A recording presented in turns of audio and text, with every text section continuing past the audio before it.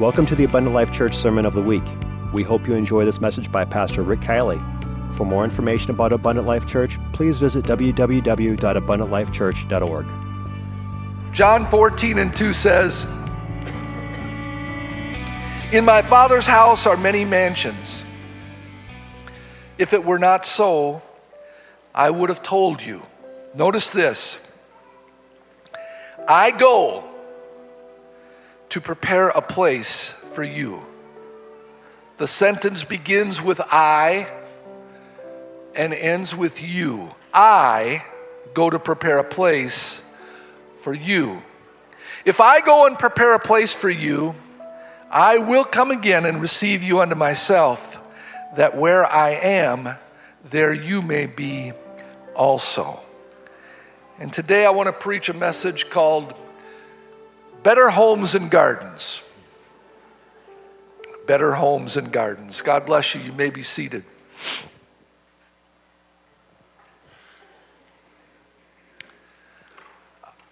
I want you to know who I'm preaching to today, so I'm going to get my disclaimers out of the way. I am happy for every mother that is here today. Happy Mother's Day. That's been said several times, but you're worthy. But I am not only speaking to mothers, ladies that have had children. I am speaking to ladies today. Would that be all right?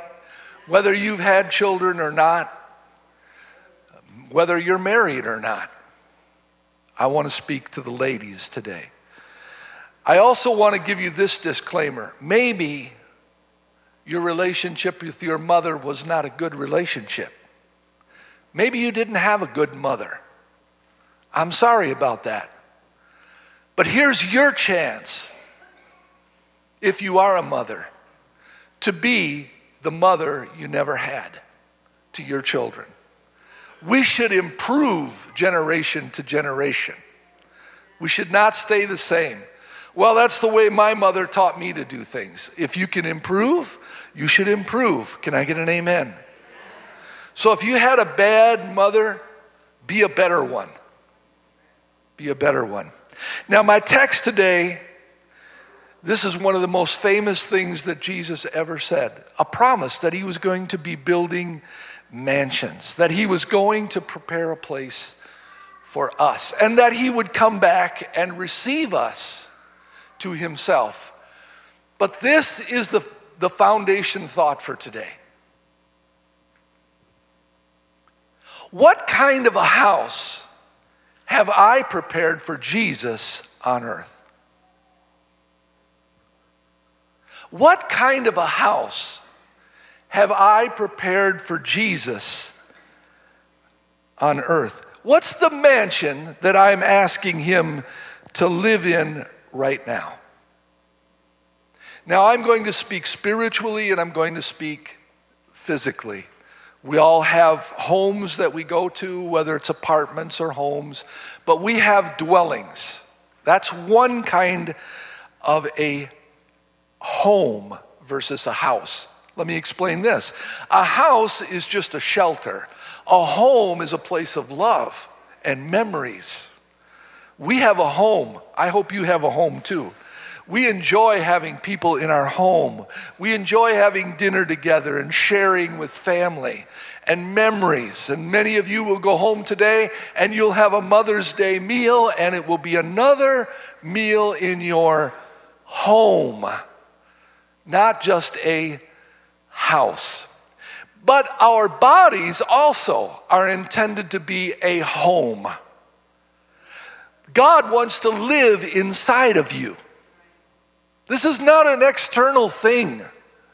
The plan of God all along was that one day he would be able to live and move and breathe and do through our lives.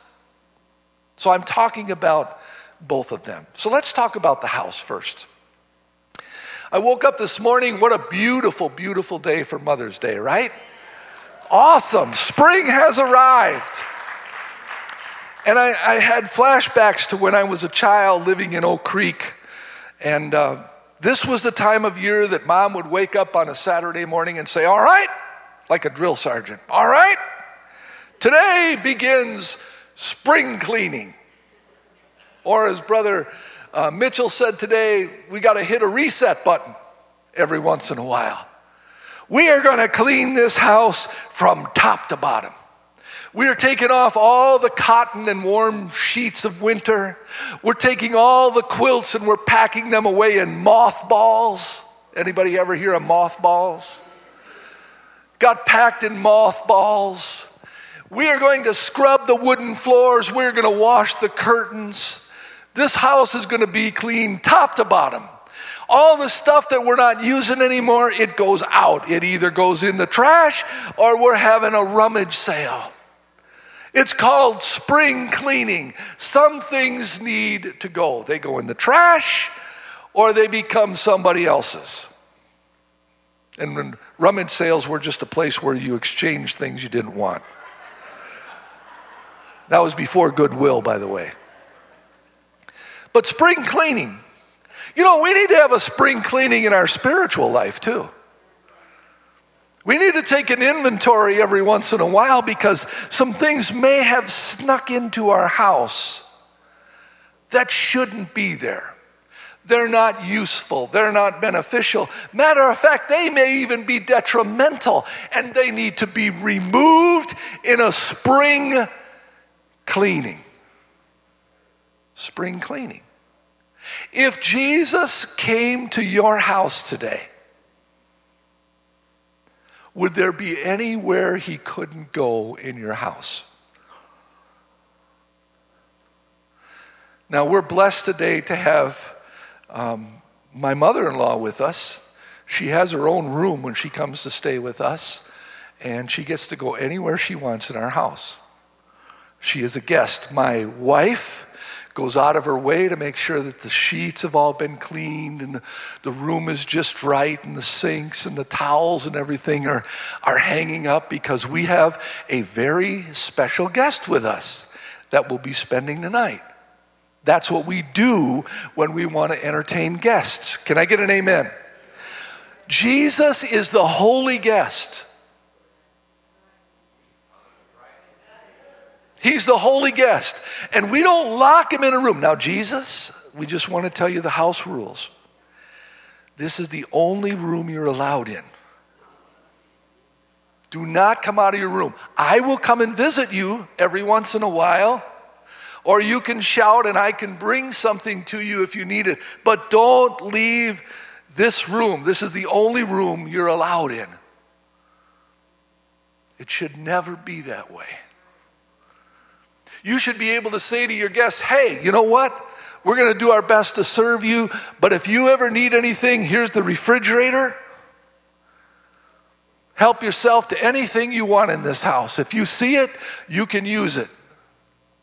You're welcome to it. I remember one time I went to a man, this was long time ago, the person's not here, but I went to a man's house and I was thirsty.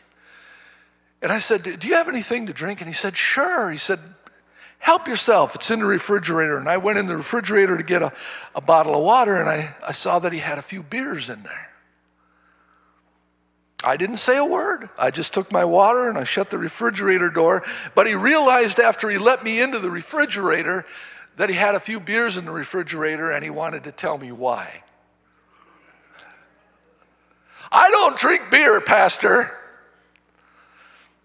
But I do entertain guests. So I keep a few beers for my guests. And all I said was, I don't. That's it. I didn't give him a Bible study. I just said, I don't. But you know what? There should be a conviction for things that are in our house that shouldn't be there. And I'm going to talk to you about spring cleaning today. If Jesus is the master of the mansion, if it's really his house and not even our house to begin with, then he should be able to go anywhere and we shouldn't feel bad about anything that he finds because we did our spring cleaning. Now take a look at this with me. This is the way that John the Baptist began his ministry. Matthew chapter 3 and verse 1. In those days came John the Baptist preaching in the wilderness of Judea, saying, repent, the kingdom of heaven is at hand. For this is that which was spoken by the prophet Isaiah, saying, the voice of one crying in the wilderness. And here's the same part of our text. Prepare ye the way of the Lord, and make his paths straight. It's time for spring cleaning. Jesus is coming. Prepare your house. Repent of your sins. Get your act together. Get rid of some things that don't belong in God's house. Even Jesus began his ministry in Matthew chapter 4 and verse 17. From that time, Jesus began to preach, and this is what he said. It's time for spring cleaning. Repent. The kingdom of God is at hand. Turn from your sins. And what did even Peter say? Acts 2 and 37 says, when they heard him preaching, they were pricked in their heart and said unto Peter and the rest of the apostles, men and brethren, what shall we do? And he answered the same way that John and Jesus did. Repent. And be baptized every one of you in the name of Jesus Christ for the remission of sins, and you shall receive the gift of the Holy Ghost. For the promise is unto you and your children and those that are far off, even as many as the Lord our God shall call. Spring cleaning. We're going to get rid of everything that doesn't belong in the house. And then we're going to wash it. We had wood floors. I don't know if it was good for the wood, but we used good old hot, soapy water and we washed the floors.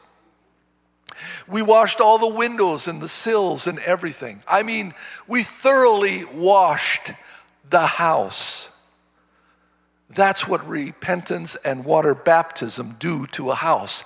And when the house is emptied of the things that don't belong in it, and when the house is washed, it is ready to be inhabited. And there is nothing like taking sheets off of a line on a spring day and going to bed at night and smelling fresh air. Spring cleaning. It is absolutely necessary. And it welcomes the guests that come to our house. 1 Corinthians 6 and 19 says, what? Know ye not that you are the temple or the house of the Holy Ghost which is in you, which you have of God, that you are not your own? You have been bought with a price. Therefore, glorify God in your body and your spirit, which are God's. It's God's house. See, we need to look at things differently. We don't own anything. We don't. You don't own a home. Well, it's paid off, so now I do own it. No. That house was given to you by God. You don't own a car. You drive a car. Every good and perfect gift comes from where? It comes from above. Does God supply all of our needs? Yes. If he supplies it, he owns it. And he can take it back anytime he wants. Even your life can be taken by God anytime he wants, because he's the giver of life. Can I get an amen? So we need to be absolutely sure that our house is ready to receive the holy guest. Now, let me show you how mothers and women take care of homes in preparation for their guests. Let's go over to Proverbs, let's go to Titus first. Titus chapter 2. Titus chapter 2 and verse 2. This is one verse for the men, and then it goes into the women with a bit longer dissertation. Titus 2:2 says, the aged or mature men should be sober, grave, temperate, sound in faith, in charity, and in patience. Can I get an amen from the mature men? Thank all 5 of you for that. The aged women, mature women. Oh, by the way, I've discovered something about age. Do you ever hear of a midlife crisis? Midlife crisis. It happens somewhere around 40 or in the 40s. I've discovered something now that I'm older. I've only been this age one time in my entire life. Did you know that? Isn't that amazing? It's called, you can have a late life crisis. You first heard that at Abundant Life. Pastor Kielley first coined that phrase, a late life crisis. When you begin to take a look at your life and say, I really don't know how much longer I'm going to be here. What have I accomplished? What does my future look like? What have I really done that's impacted this world? That's called a late life crisis. So instead of looking at this as aged, just look at it as I have matured. I have arrived. I have learned some things. So he speaks to these mature women and says that they should be in behavior as becomes, and he lists holiness as number 1. Holiness, not false accusers, not given to much wine, teachers. He doesn't say all those things about men, but he does say it about the women. Teachers of good things, that they may teach the young women to be sober, to love their husbands, and to love their children, to be discreet, chaste, keepers at home, good, obedient to their husbands, that the word of God be not blasphemed. They are the keepers of the home. Women are the keepers of the home.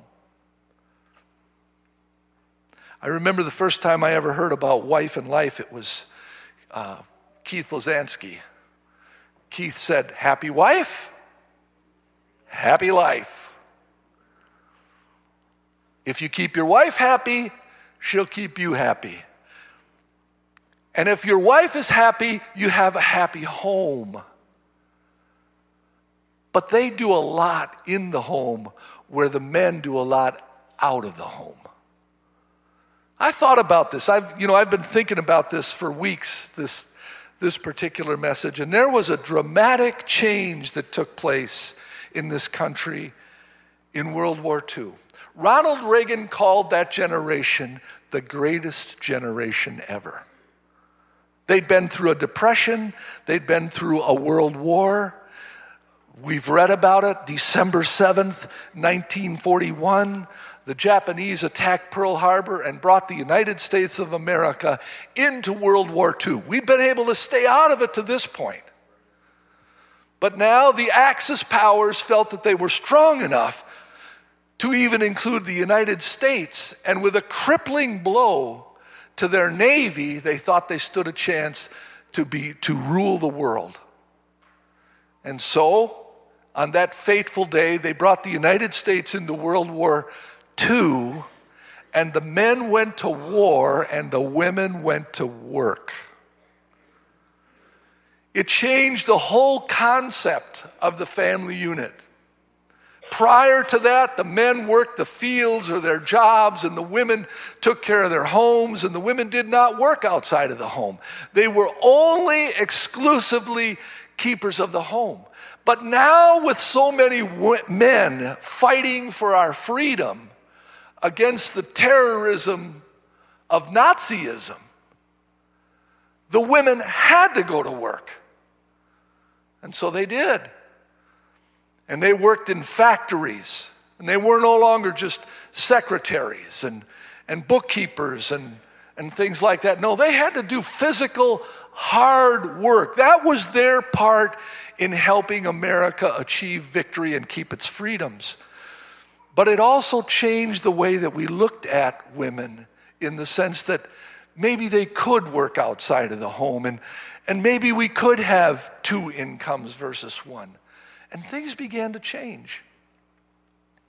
And when women and men both were working full-time jobs, then it was difficult for the women to be able to be true keepers of the home. Now it had to fall on everybody in the family. Everybody had to pitch in. It wasn't going to be mom's going to have supper ready every night. Maybe dad got home earlier and he had to make supper. Kids had to accept more responsibilities because a lot of the responsibility that was going on during the day while kids were in school and men were at work was not getting done anymore. So everybody had to pitch in. Now, I don't disagree with pitching in. I don't think that women ought to feel the sole responsibility for the interior of the home. You might disagree with me on this. Of course, my wife does. My wife disagrees with me on this. I realize that she's a very, very hard worker, and every once in a while, when those dishes get piled up,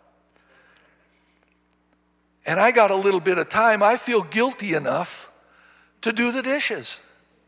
I know how to use a vacuum cleaner. Oh, somebody likes that. I know how to use a vacuum cleaner. I know how to dust. I know how to scrub a toilet. I can do all those things. But you know what we disagree? We don't fight. You know what we disagree about? Is when I step into her territory. She doesn't like that. She gets after me about that. Leave that alone. That's my job. Don't do my job. I think we may disagree on this, but I don't think it would be wrong for young people or for husbands to help out a little bit. Okay. Thank you, 5 ladies.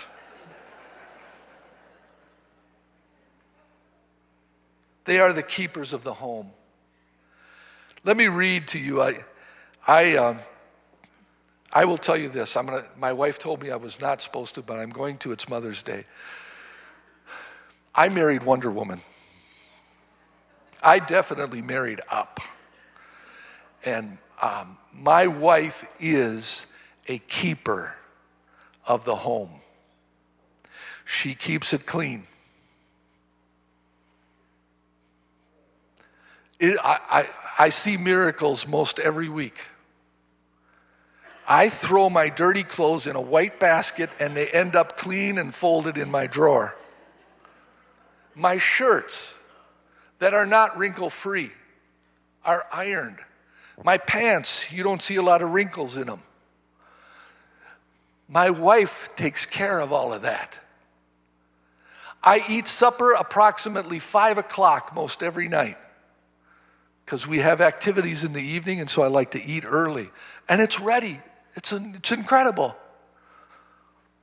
She keeps the home. She entertains guests. I can call her and say, hey, I know it's short notice, but I'm bringing somebody home. They need a little attention. Can they have supper with us?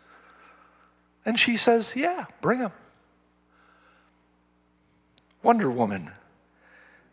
We have a better home because of my wife. Oh, and she made it perfectly clear to me when we got married. I know some of you call, as husband and wife, call each other mother and father. That don't fly at our house. You don't ever call me mother, she said. I am not your mother. I am your wife. So she's made that clear. Germans have a way of being assertive sometimes. We just call it assertive. But we have a better home because of the way that she takes care of it. Let me read to you from Proverbs chapter 31. Proverbs 31:10. Who can find a virtuous woman? Her price is far above rubies. And the heart of her husband does safely trust in her, so that he shall have no need of spoil. She will do him good and not evil all the days of their life. I hope you're thinking about your wife today when I read this to you. I've got a great wife. Proverbs 31:13 says, your wife will seek wool and flax and work willingly with her hands. She is like the merchant ships. She brings her food from afar. That means pick and save, by the way. Piggly Wiggly. She rises also while it is yet night and gives meat to her household and a portion to her maidens. She can cook. She prepares meals. And if you were not taught by your mother how to cook, you're going to have to learn on your own. Now, just a little side note. My brother will back me up on this. My mother, lousy cook. Do you remember? How many of you remember Mrs. Carl's bread? That doughy stuff? I mean, real doughy. And it had like 4 corners, square on the bottom and kind of a little thing on top. When she got done cooking burgers, they were like hockey pucks. And you could put 4 of them on one piece. Now you know why I eat so much ketchup. You try eating a hockey puck and call it a hamburger. Praise God, I got a good cook. Proverbs 31:16. She considers a field and buys it. With the fruit of her hand, she plants a vineyard. She's not afraid to grow a garden of some kind.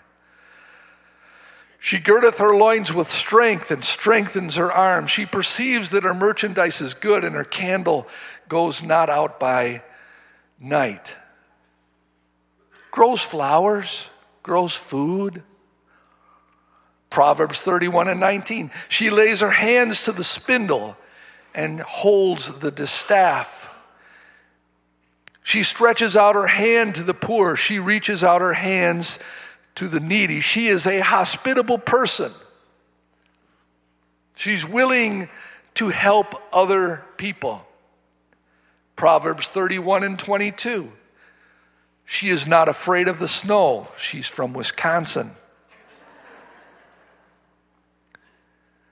For all her household are clothed with scarlet. She makes her coverings of tapestry. Her clothing is silk and purple. She knows how to dress us for the occasion. Have you ever had your wife or a mother, if you're a child, tell you you're not leaving this house until you are dressed properly?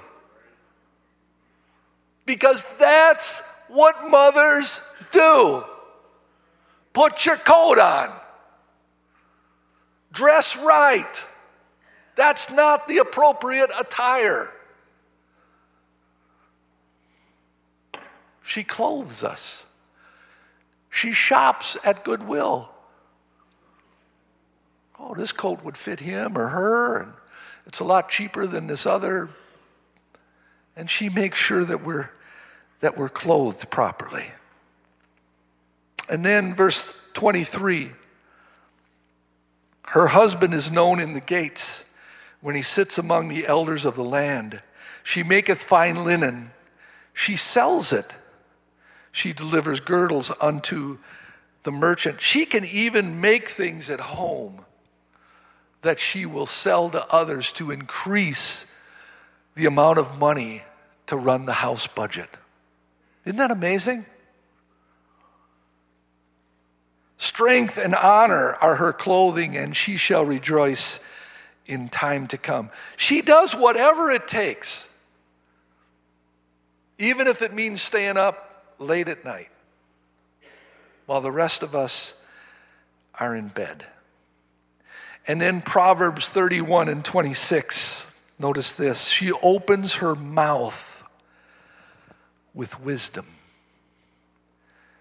and her tongue is the law of kindness. Wow. This is a great mother. This is a great wife. Opens her mouth with kindness. 27, she looks well to the ways of her household. She doesn't eat the bread of idleness. She's not lazy. Her children rise up in verse 28, and they call her blessed, her husband also, and he praises her. You see, she's the one that gives us better homes and gardens. She grows things. But the thing that she grows the best is not a flower or a tomato. She grows children. And children are a treasure and a heritage of the Lord. She is the primary teacher, always teaching, always listening. You know, I told you that my mother was not a good cook, but she was a good listener. If you had a problem, she would say, let's sit down and talk about it. She would be listening, and she would give you good advice. That's what teaching is. Being a good listener and being a good advisor. Many daughters have done virtuously, but you excel them all. Let's stand together. Favor is deceitful. Beauty is vain. But a woman that fears the Lord, she shall be praised. I'm going to read that again. That's so important that you get this. Favor is deceitful. Beauty is vain. But a woman that fears the Lord, if you've got that kind of a wife or you've got that kind of a mother, she should be praised. She should be praised. Give her the fruit of her hands, and let her own works praise her in the gates. She is a godly woman. And I would say this, a praying woman is the most powerful thing that I know. Her consecration in her appearance and in her conduct allows God to hear prayers that protect an entire family. Godly woman. That's what it says. And God hears and answers their prayers. They are the reason that we have better homes and gardens. Let's be thankful today. Let's be thankful today for the mothers and the wives that spend so much of their lives doing for others and making our home a place where God is comfortable to reside. Jesus, I pray today that when we come to this altar with our mothers and with our wives, that you will see us as family units.